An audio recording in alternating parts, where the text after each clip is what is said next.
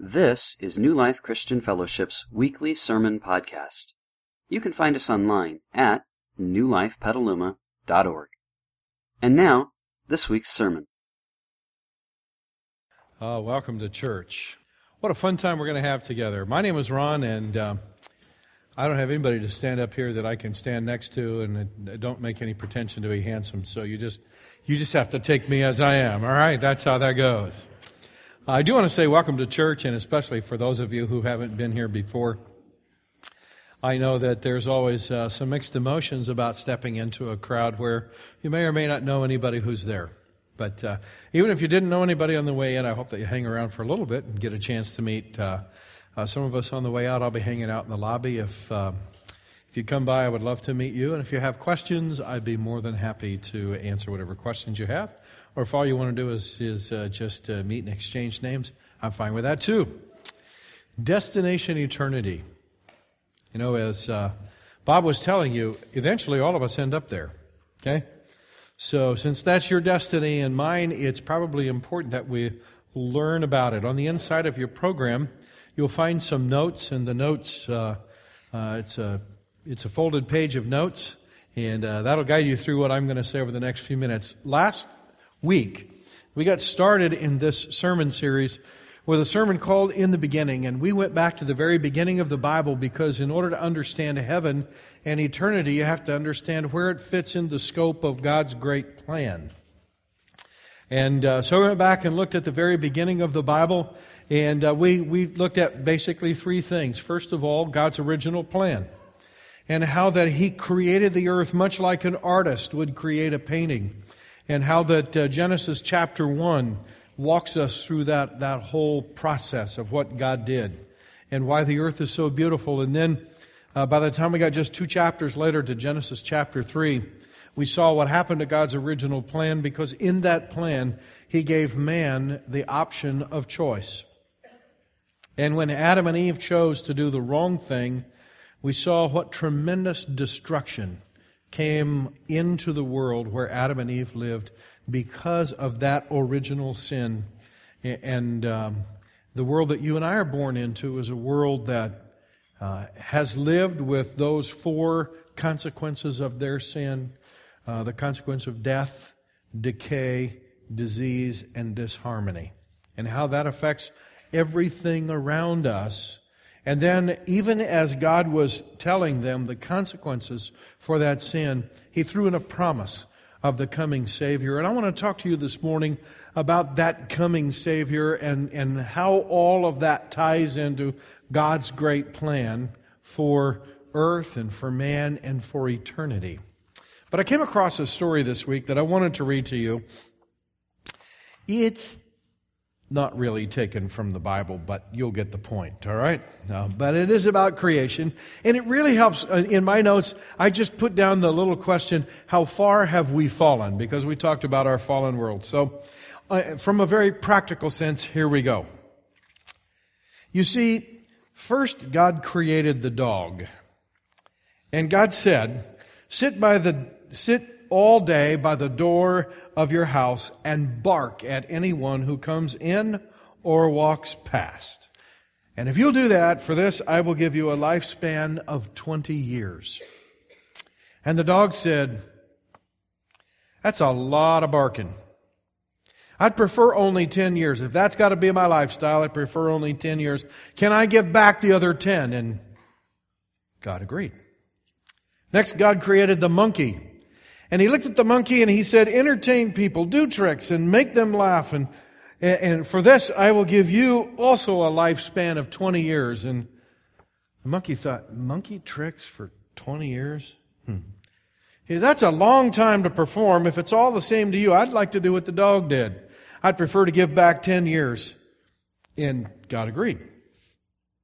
Next, God created the cow. And He said, you go into the field with the farmer, and all day long I want you to suffer under the sun. I want you to have calves and give milk to support the farmer's family. And some of you are going to pull plows. And for this I will give you a lifespan of 60 years. And the cow replied, "Oh, that's kind of tough. I mean, if it's all the same to you, I'd prefer to give 40 of those years back and just do that for 20 years. Once again, God agreed. So then God created man. And God said, eat, sleep, play, marry, and enjoy your life. For this, I give you a lifespan of 20 years. Man said, only 20? So that sounds really good. Hey, I have an idea.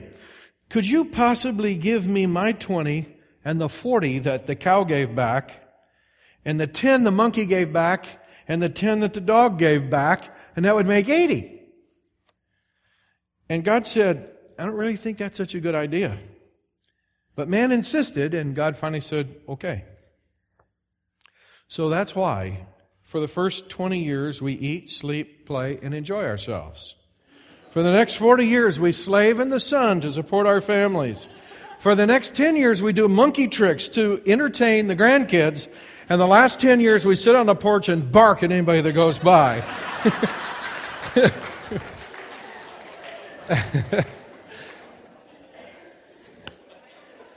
So there you have it. That's life in a fallen world. So today, we're going to talk about what God has done to redeem us from that world so that we're not stuck in that all of our lives. And so I want to invite you to that study. Take a look at the screen, and I'm going to give you some words, and we're going to identify two things these words all have in common. And the words are redeem, restore, renew, regenerate, reconcile, recover, and resurrect.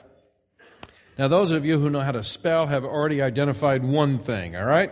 But before we get to that, I want you to understand that not only are those all words that are found in the Bible, those are all things that God wants to do in your life and in mine. It's His very clear intention that you and I would be regenerated, that you and I would be resurrected, that you and I would be renewed, that we would be restored. Those are all on God's agenda for you and for me, and they're all available to us. And if we miss them, it won't be because they weren't on God's agenda. It will be because though they were on God's agenda, you and I never got on it. We decided not to go with God's plan. The second thing I want you to know, you've already figured out, they all begin with the two letters R-E. And the prefix re means again. And that's a giant hint of how God is going to redeem us. You remember His original plan. God said, okay, it is my goal, even though man has sinned and he's brought all this devastation and destruction into the world that I created for him, someday I'm going to make it right again. And next week, I'm going to give you what all that looks like. But before we get into what that looks like, it's important that you and I know what God went through in order for us to be able to live in that world that we're going to live in. Because it was not an easy process. And so let's take a look at what it takes to redeem man. Now, in Acts chapter 3, you will see he refers very clearly to this. He says, repent and turn to God. This was the second message that was delivered after Jesus resurrected from the dead. So we're right at the very beginning of the church. And this is what I call the second gospel message recorded in the Bible. And it says, repent and turn to God so that your sins may be wiped out, that times of refreshing may come from the Lord. By the way, does that sound pretty good to you? Yeah. I had some people say to me this morning, they didn't actually use that phrase, times of refreshing, but they said, life is good. And for some of these people, it wasn't all that long ago that life wasn't very good for them. Okay? But they're starting to experience times of refreshing. And he goes on to say, and that He may send the Christ who has been appointed for you, even Jesus. How's He going to send Jesus? Well, here it is. For He must remain in heaven until the time comes for God to, what's the next word? Restore. Does that pique your interest a little bit? Sure does mine. For God to restore everything. So there's a hint of what we're going to talk about next week and what the coming eternity might look like for you and for me. But it has to do with that concept of again. So in order for God to redeem us and set everything right again, like it's supposed to be, there are two divine requirements, and they are both huge. And by the way, they form the foundation of everything that's in Scripture. And I think it would be impossible for me this morning to overemphasize these. They are that important. And when I say them to you, they're going to sound basic, but I can tell you that just in preparing for this message, God revealed to me things about these two principles that I had never known before, and I was brought to a point of tears. It just, the more I begin to understand this and get my mind around it, the more absolutely fabulous and incredible and unbelievable and yet believable it is. So the first one is this. In order for salvation to happen for you and me, there has to be a completely good God. And I mean, when I say completely good, I don't mean a God that just never does anything bad. Okay? I'm talking about a God who is good all the way to the core. Now, you might not know it, but that is the central message and the foundational message for all of Scripture. And by the way, if you change the fact that God is good, if you change that only a little bit, everything else in the Bible gets changed drastically, because every single principle in Scripture rests on that one foundational belief. Now, let me show you how important that is. For instance, if you go all the way back to that very first sin that we talked about last week, you know what it was that enabled or empowered Eve to reach up and take fruit off of that forbidden tree? Very simply, Satan convinced her that God was not good. That God was holding out on her. Not that He wasn't a good guy. Not that He hadn't made a beautiful world, not that He wasn't kind of good or even better than anything she had ever known, but He was not completely good. And because He wasn't completely good, He was withholding something from her that she would want and that would be rightfully hers. At the core of every temptation that you and I face is the concept that God has not been good enough to us. I want to show you that in several different ways. But one day a guy came to Jesus. In fact, let me read it to you from Scripture. A certain ruler asked Him, "Good teacher, what must I do to inherit eternal life?" And Jesus turned to him and said, "Why do you call me good?" He said, "I want you to recognize that no one is good except whom? God alone. You see, at the moment that Adam and Eve made the wrong choice and invited into the world that God had created all of those four things, death, decay, disease, and disharmony, at that moment God had a choice. And we talked about that last week. He could have just cut His losses and started all over again. And there's only one reason God didn't do that, and that is because He is good. I mean good beyond anything you and I have ever experienced. And the rest of the Bible tells us just how good God is. Now, if you fast forward a little bit, you get to the life of Moses from back at that original sin. And one day, God said to Moses, He gave him the 10 Commandments, and God told Moses to chisel them out on 2 tables or tablets of stone. So Moses got these 2 flat rocks and a chisel and a hammer, and he started chiseling into them. "You shall have no other gods but me. And you shall not make any sort of an idol or an image. And you shall not take God's name in vain." And he started chiseling all 10 of those, all the way got down to, "You shall not covet." And when he got all done, Moses said, "Thank you very much, God. Okay, I'm going down to be with the people." God said, "Not so fast. I have a message I want to give you, because these commandments are worthless unless you understand who I am and what they've come from." Because one of the things that you and I need to know is that in our fallen human nature, the natural assumption that we make is that God is not good. After Adam and Eve sinned, what did they do? They went and hid in the bushes. Why? Because they were pretty sure God was not going to treat them well. See, they didn't believe He was really good.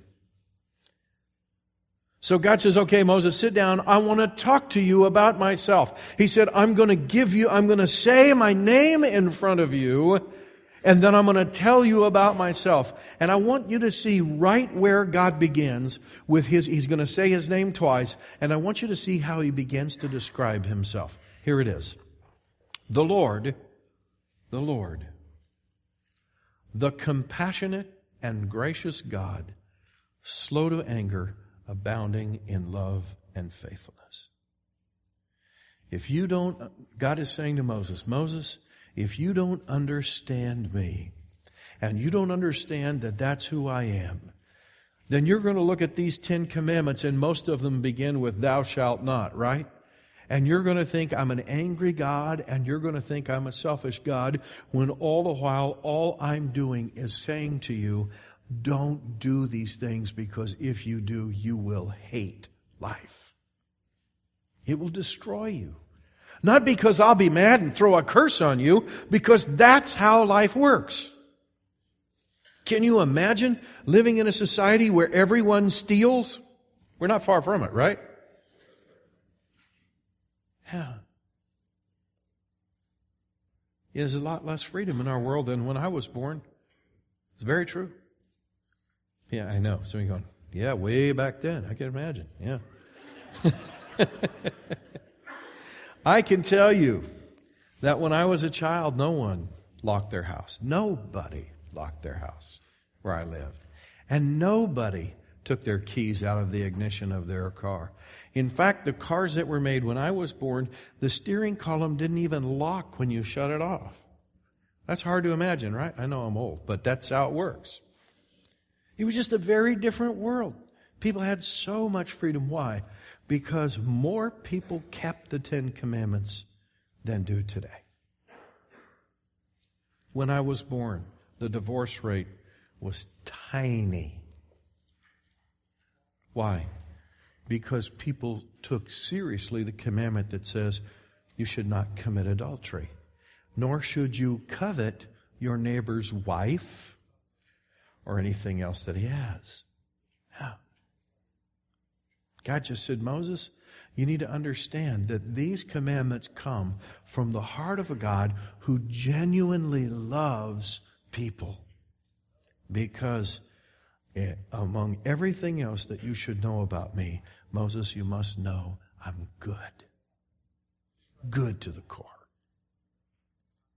Perfectly good. So what did God decide in His goodness? Now that He had human beings who were sinful and living in a destructive world, here's what God decided. There are no human beings who can settle this account. So God in His goodness decided that He would accept the payment of substitutionary payment. We'll talk about that. That's the rest of this. And that leads us to the second thing that we must know. By the way, one more scripture here. David says in Psalm chapter 34, taste and see that God is what? Good. That's the overwhelming message of Scripture. So the second thing, the second divine requirement is a willing and qualified Savior. Let's see if I can break this out for you. First of all, you must know that holiness is the foundation of eternity. God's holiness. Sometimes people will say to me, Pastor, what does it take to get to heaven? You notice that guy came to Jesus and said, Master, what good thing must I do to inherit eternal life? I want you to write this down in the margin of your Bible. There is one and only one requirement to get into heaven. No exceptions. Are you ready? Perfect holiness. That's it. Nobody's getting in that isn't perfectly holy. You know why it has to be that way? In fact, notice what the Bible says. Nothing impure will ever enter it, nor anyone who does what is shameful or deceitful. That's the one and only requirement. And you know something? You and I should jump up and down and cheer and shout and yell and say, thank you, God, that that's exactly how it is. You know why? Because if God lets anything into heaven that's impure, it's not going to be any better than earth. You understand? Yeah. If anything impure enters heaven, then not only has earth fallen, but eternity has fallen. And eternity will be under the curse. And that's not any good news. That's terrible news. And so God says, okay, the one quality it takes to live in my presence and to live with me eternally is perfect holiness. And there are no exceptions to that. And here's how you know there are no exceptions. Because not only does God's holiness, the foundation of eternity that guarantees us that it will be pure, but the second thing is God's justice.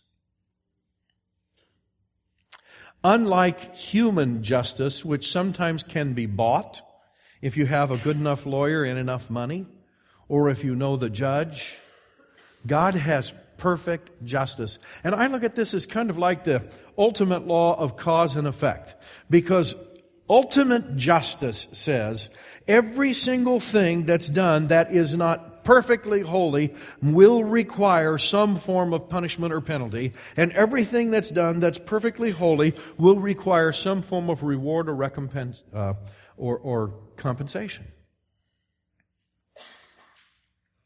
Both of those are actually very good.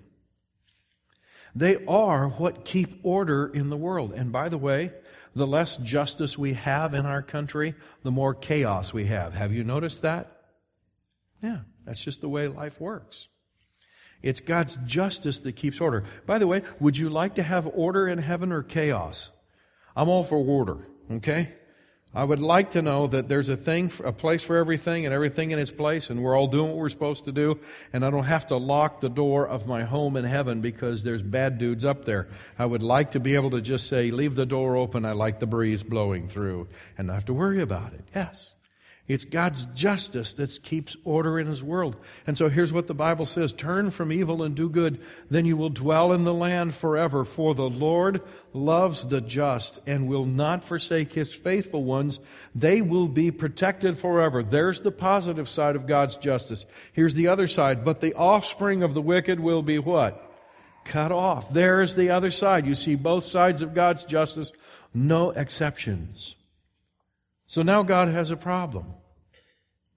Okay? And that is, He's got all these people He loves, but none of them can come to heaven because the standard for heaven is perfect holiness, and His justice will require that He condemns them because they're all sinners. But there's an additional quality God has, and that's His love. Okay? And God's love is what's going to prevent Him from just abandoning and destroying His world. God wants to do something about that. And so the Bible says this is how God showed His love among us. He sent His one and only Son into the world that we might live through Him. The important thing here is that in His love, God said, here is how I'm going to solve this problem. And statement number 4 is how God solved this problem.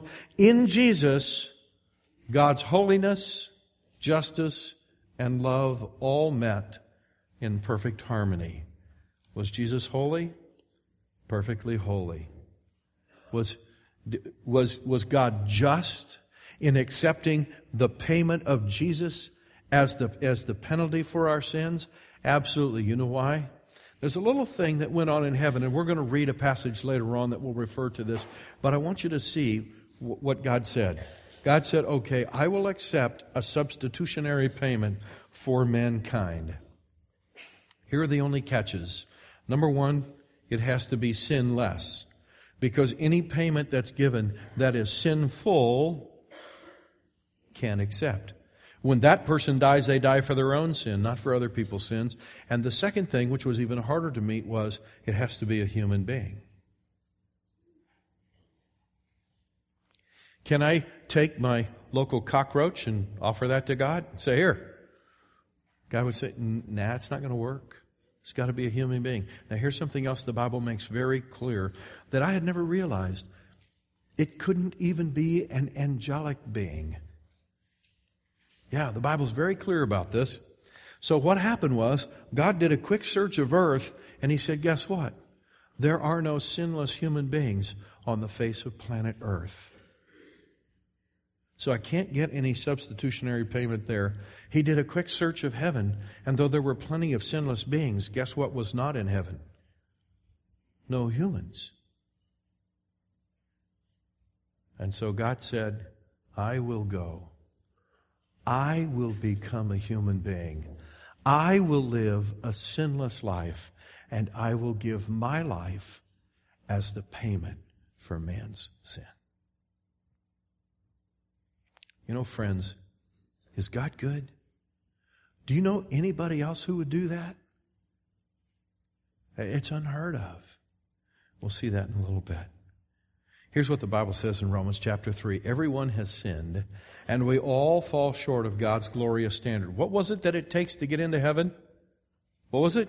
Perfect holiness. That's God's standard. And you see it there. Yet God, with undeserved, what's that come from? His goodness, undeserved kindness, declares that we are righteous. Wow. How could He do that? He did this through Christ Jesus when He freed us from the penalty of our sins. For God presented Jesus as the sacrifice for sin. People are made right with God when they believe that Jesus sacrificed His life, shedding His blood, and God did this to demonstrate His righteousness, for He Himself is fair and just, and He declares sinners to be right in His sight when they believe in Jesus. It's that very thing that we remember in this church every single Sunday through communion. It is God's wonderful goodness that even though He could have condemned us, He said, no, I will make a way for all of my people to be saved, even if it means I have to go and become a human being and live a sinless life and then make that sacrifice myself. And He did. So we're going to be passing through the aisles, some trays, and on the trays are small portions of bread and individual portions of juice. As Jesus Himself said, the portions of bread represent His body that was broken for us, and the portions of juice represent His blood that, just out of the passage I just read to you, is symbolic of His life that was given for us. So we would invite you to participate with us if you'd like to. If you're new to this church, we invite you to do that as well. We would never pressure you to do that. And if you're not at a place where you're comfortable doing that, that's fine. Pass the tray to your neighbor while the rest of us partake and remember. But at least while we're doing that, I would ask you to think for a few minutes about a God who loves you enough that He would leave heaven and become a human being and pay the penalty for your sin and for mine. Worship team is going to sing a song to help us in that remembrance. And I would invite you just to think about that as they sing.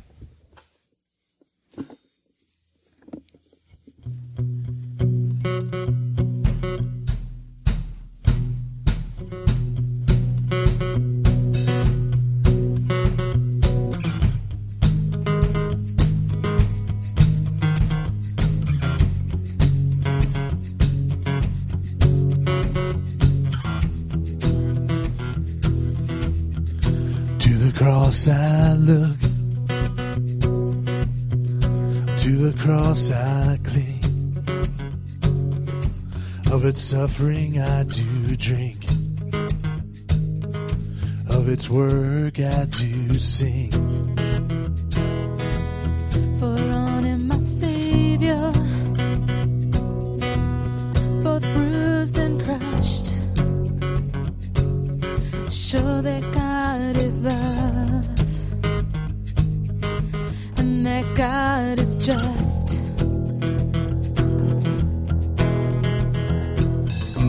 At the cross you beckon me, draw me gently to my knees, and I am lost for words, so lost in love I'm sweetly broken, holy surrender.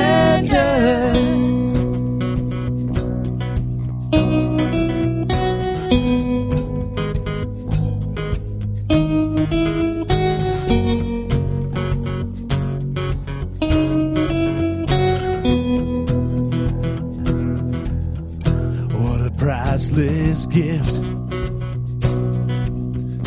undeserved life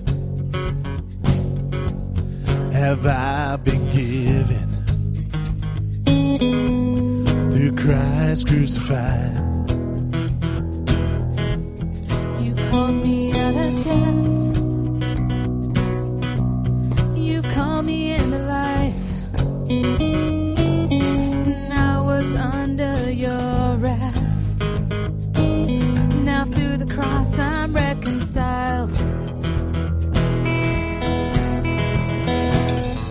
At the cross you beckon me, draw me gently to my knees, and I am lost for words, so lost in love I'm sweetly broken, wholly surrendered. At the cross you beckon me, draw me gently to my knees, and I am lost for words, so lost in love I'm sweetly broken, wholly surrendered. In all the cross I must confess,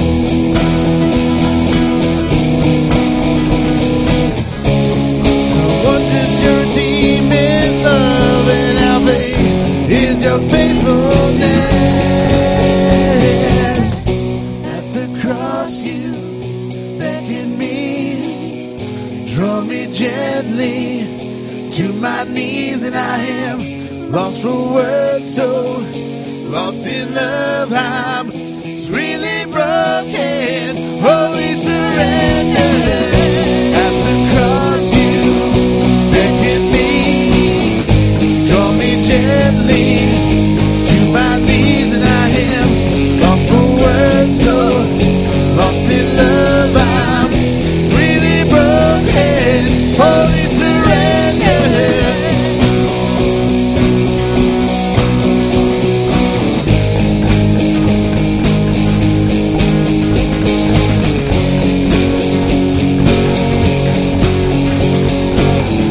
Sweetly broken, wholly surrendered. Let's pray. Heavenly Father, thank you so much for being a God who loves us so much, more than we deserve. And that no matter what we do to mess up our lives or pull away from you, you're just constantly beckoning us back to you. Thank you for your example of the cross. It proves just how much you do love us. Amen. Let's take communion together.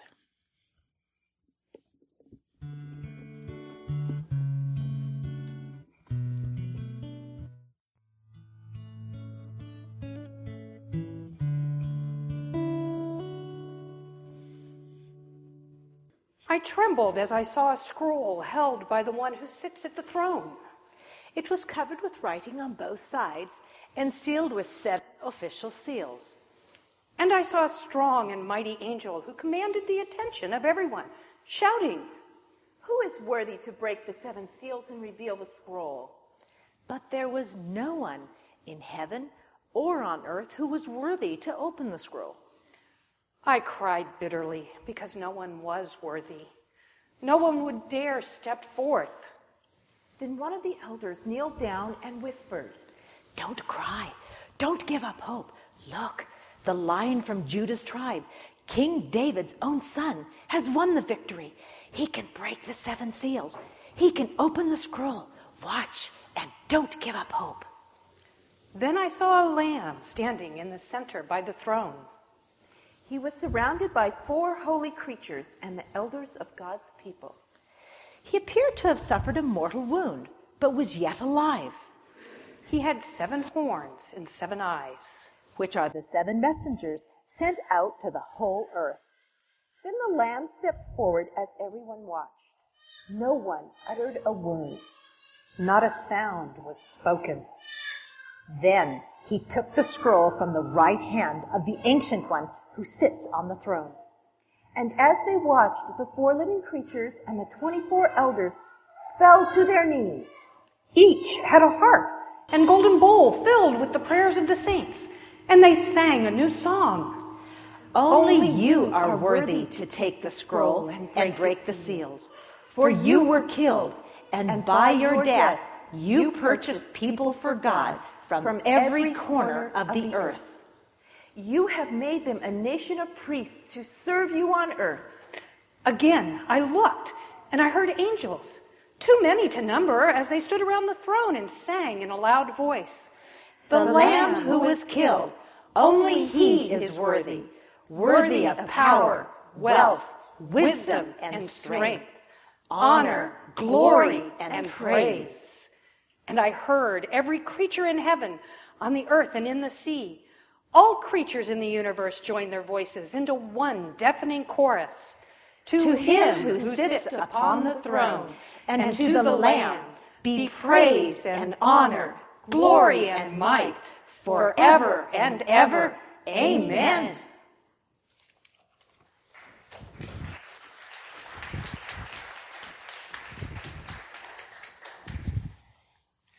You know, John saw that in a vision, but that's not really all that imaginary.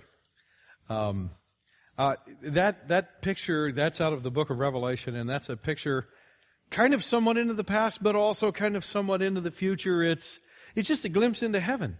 And I want to point out some things about that particular scripture because they are key to our understanding of what God went through to redeem us. Because that picture kind of takes what we've talked about this morning and it puts it in a nutshell. First thing I want you to know is the first thing that took place was there was a scroll in heaven that no one seemed to be able to take and undo the seals, indicating that they were the rightful owner. Because in their culture, once a scroll had been sealed, the only person who could open the scroll was either the owner of the scroll or someone that he had personally designated. But a quick search in heaven was, well, didn't reveal anybody that could. A search on earth. Now, what was that scroll? Well, apparently, that scroll was the deed to earth and everything in it. Because what takes place when they open the scroll is all the things that are going to happen to this earth. And that's all of the rest of the book of Revelation is about what happens to this earth. Because that's the title deed to the earth. Now, you and I should be jumping up and down because in whose hand is the title deed to earth? In Jesus. How did he get the title deed? Well, you can see the next thing that was said, not only was the scroll, but it was not able to be opened. No one could open it. Why? That's that thing of a quick search of earth, there were no perfect human beings. A quick search of heaven, there were plenty of perfect beings, but no humans. And Jesus, God came to earth in the form of Jesus, and therefore He was qualified to open the scroll. And yet, if you remember what was said in the passage, it was said, don't weep and don't cry because the Lion of the tribe of Judah has won the victory and he can open the scroll. And John, the apostle who was writing this, turned to see the lion, and what did he see instead? He saw a lamb looking as if it had been sacrificed. Both of those things are true of Jesus. The lion is the symbol of reigning and ruling. What do we call the lion? The king of the jungle, right? Yeah. And so John looked and he expected to see a mighty ruler. And yes, Jesus is the ruler of heaven and earth. But before he could become the ruler of earth, what did he have to be first? He had to be the lamb that was sacrificed. And there he was. And then they sang a new song. And that the reason it's a new song is because in the annals of eternity, nothing like this had ever happened, that God would decide to come and become a human being. That's just beyond my ability to grasp, that God would look in earth and see no one who could qualify, would look in heaven and see no one who could qualify and say, okay, I'll go. I will take on flesh. I will be made like human beings. And I will live that life. And I will give my life for my people. No wonder the angels sang a new song. And they said, you are worthy. Why? Because you have purchased for God from men, people of all tribes and tongues and nations. You have purchased a people for God, and they will be a kingdom of priests. Wow. And then it says, and they will reign on the earth forever. That, my friends, is a sneak peek. That's a preview of what we're going to talk about next week. What will that be like? That is the story of the Bible from cover to cover. I want to close by asking you a question.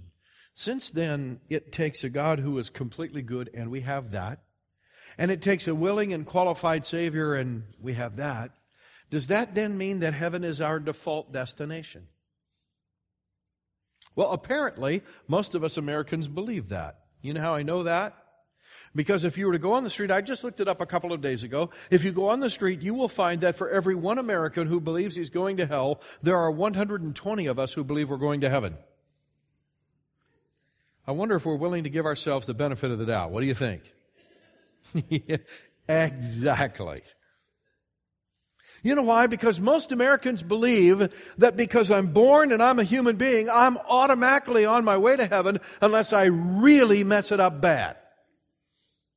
You know, if I do the Hitler thing, or the Jeffrey Dahmer thing, or the Saddam Hussein thing, you know, if I do something really, really, really, really bad, then I'll go to heaven. But by and large, if I'm a fairly decent human being, then I'm going to go to my eternal destination, which is heaven after all, because I haven't forfeited it.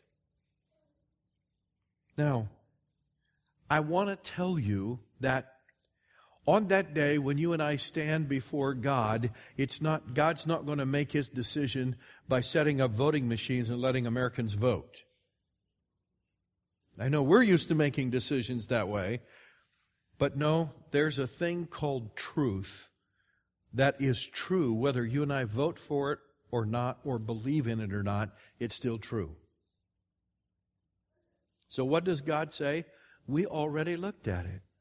For all of us have sinned, and we have fallen short of God's glorious standard. What is it that it takes to get into heaven? Perfect holiness. So you know what that means? Our default destination is not heaven. But here's the good news. Our chosen destination can be. Because there's actually a third thing that's required for God to redeem you. The first two come from Him. The first is a completely good God, and we've got that. The second is a willing and qualified Savior, and we've got that. But the third thing that's required to redeem you is a personal choice, and that's something God won't do for you, and I can't. But it is the message of Scripture. The great news is that though we are destined for an eternity away from God because we are sinners, that God has made a way for all of us to be saved, and the invitation is open to everybody. So it's kind of like, y'all come. That's the deal. Notice what the Bible says. Go into all the world, preach the good news to all creation. Whoever believes and is baptized will be saved. But boy, you don't want to miss out on this. I read a story this week I want to read to you. It says, it's a true story. It's out of the life of Ruth Anna Metzger. I'll let her tell it to you. These are her words. I was invited to sing at the wedding of one of Seattle's wealthiest couples. According to the invitation, the reception was to be held on the top 2 floors of the Columbia Tower, which happens to be the Northwest's tallest skyscraper. My husband and I were honored and greatly excited to be invited. So at the reception, the waiters were in tuxedos and they offered luscious hors d'oeuvres and exotic beverages, and the bride and the groom approached a beautiful glass and brass staircase that led from the next to the top floor up to the top floor. Someone ceremoniously cut the satin ribbon draped across the bottom of that staircase, and they formally announced that the wedding feast was about to begin, and the bride and groom ascended that stairway, followed by their guests. At the top of the stairs, a maitre d' with a hard-bound book greeted the guests. outside the doors. Formally, but also very personably, he asked, "May I have your name, please?" "I am Ruthanna Metzger, and this is my husband, Roy," I said with confidence and maybe just a little pride, too. He searched the M's. Puzzled, he said, "I'm not finding it here. Would you please spell it for me?" I spelled each letter very distinctly. That would be M-E-T-Z-G-A-R. Once again, he searched the guest's registrar, but to no avail. "I'm sorry, your name isn't here." "There must be some mistake," I implored. "I'm a professional singer. I sang at the wedding." With firmness, the gentleman replied, "Ma'am, it doesn't matter who you are or what you did at the wedding. Without your name in this book, I can't let you attend this banquet." Embarrassed and disappointed, we followed a waiter who escorted us to the service elevator. Along the way, we passed beautifully decorated tables laden with shrimp, whole smoked salmon, magnificent ice sculptures. Adjacent to the banquet room, we saw a live orchestra preparing to play as people danced, each musician dressed in a dazzling white tuxedo. Neither Roy nor I spoke to each other as we rode the elevator to the ground floor. Silently, we made our way to our car, got in, and began our ride home. Roy was the first to break the silence. "Sweetheart, what happened?" I hated to admit it, but I knew. In tears, I replied, "When the invitation came, I was busy, and I never got around to filling out the RSVP. Besides, I was the singer at the wedding. Surely I didn't need an RSVP. I figured everyone would know me." Now, friends, that's a very clear picture. Someday you and I are going to stand before Jesus.